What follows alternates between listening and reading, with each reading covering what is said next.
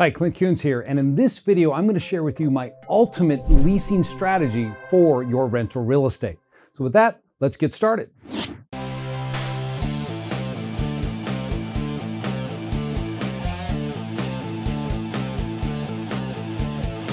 Okay, so when it comes to leasing out your property, you're probably doing the thing that many people do, and that is you enter into a contract with your tenant to lease the property for a year or 2 years or however long you can get them to stay in that house.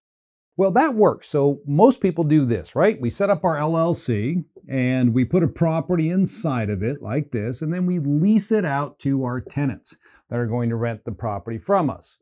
Perfect, I get it, it works. So these tenants then, if you have multiple LLCs if you created, many times I see individuals where they have tenants paying each of the limited liability companies rent on a monthly basis. And so you got multiple bank accounts going on, all the money's coming in, you're balancing out the books like you should.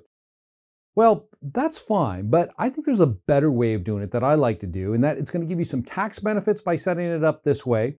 It's going to give you greater control over your income, and it's going to change the relationship between you and your tenants. So rather than having the tenants deal directly with these individual entities, what you may consider doing is setting up, I'm going to use a different color here, set up a C corporation. Nope, that doesn't work. Let's set up a C corporation up top here. Set up a C corp. Now, with your LLCs that own the properties like this,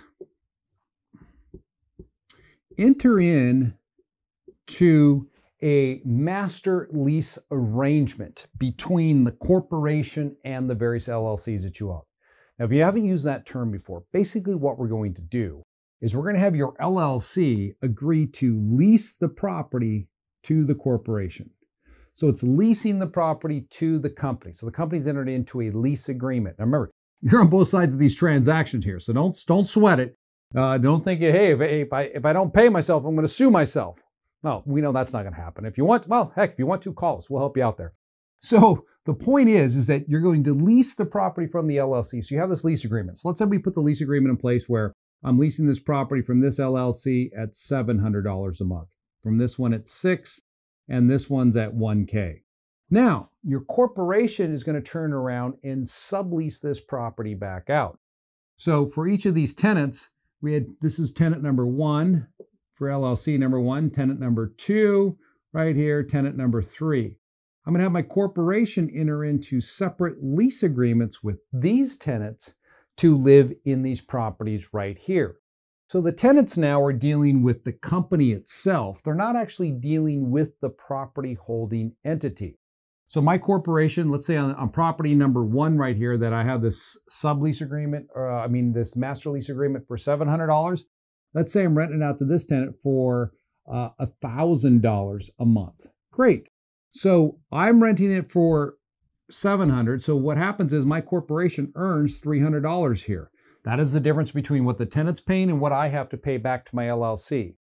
You might be wondering, why would you want to do that? Why would I want to have an extra $300 rolling into a corporation?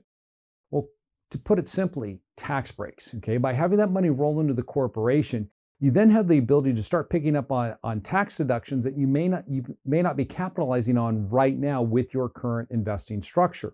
We see a lot of individual real estate investors who come to us and they have this number one complaint: how do I reduce my taxes? Now, if you watch my other videos, you'll know that in certain situations, reducing your taxes is not a great idea if you're looking to qualify for larger loans that are income-based. But if that is not one of your motivations, then yeah, definitely tax planning should be on the radar screen. That's all part of real estate investing: asset protection, tax planning, and business planning. So my partner, Toby Mathis, does a phenomenal job on discussing the various tax benefits that come from investing or having money flow into a corporation. But I'm going to hit on just one topic here. You get the $300 that comes in. So what could I do with that? Well, basically you should expense it out. You could expense it out with medical. Say you had medical expenses. You could pay it out that way, out of your corporation, tax-free to yourself. Vehicle, right? So we could have a vehicle expense we could be picking up through that corporation. You have entertainment expenses, or meals actually, is what we could be running through there. So you have ways to deduct these expenses from the income you're earning at the corporation level. Now, let's say that you don't pull the money out or you don't expense it all out. Well, what's wrong with that? Because at the corporation, it pays taxes at a flat 21%. If you live in California, I can imagine right now you're sitting back and thinking, wow, I pay taxes at combined state and federal of 39% or 45%. Well, you just cut your tax rate in half. So any money that you keep inside of that company, let's say I got 300 here off of this lease here, I'm renting this one out for 900, so there's another 300 there. And this one over here is $1,500 a month, so there's another 500 there.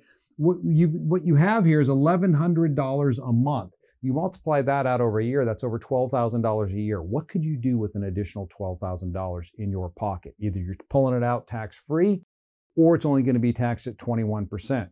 Maybe it's to send your kids to school. Maybe it's to get another vehicle. Maybe it's to fund a retirement account. The point is, now you have options because now the money's coming in, it's being taxed at the lower rate, and more importantly, you have control of it. Whereas in the previous structure where your tenants are paying the LLCs and it's flowing right down to you, you have no control over that income. It's going to be taxed to you at the end of the year in your individual tax bracket. So using a corporation adds a different element to your investing structure. I like this because it gives me the control putting together these master lease agreements. Also, I think it provides an additional layer of asset protection. If you have any problems with tenants, they want to bring any claims against you, those claims are not going against the property owners, they're going against the property manager. Let's say it's a shakedown discrimination type claim that they want to assert because you evicted somebody or you wouldn't rent to someone. Those are common occurrences. Or somebody slips on the sidewalk that wasn't salted properly.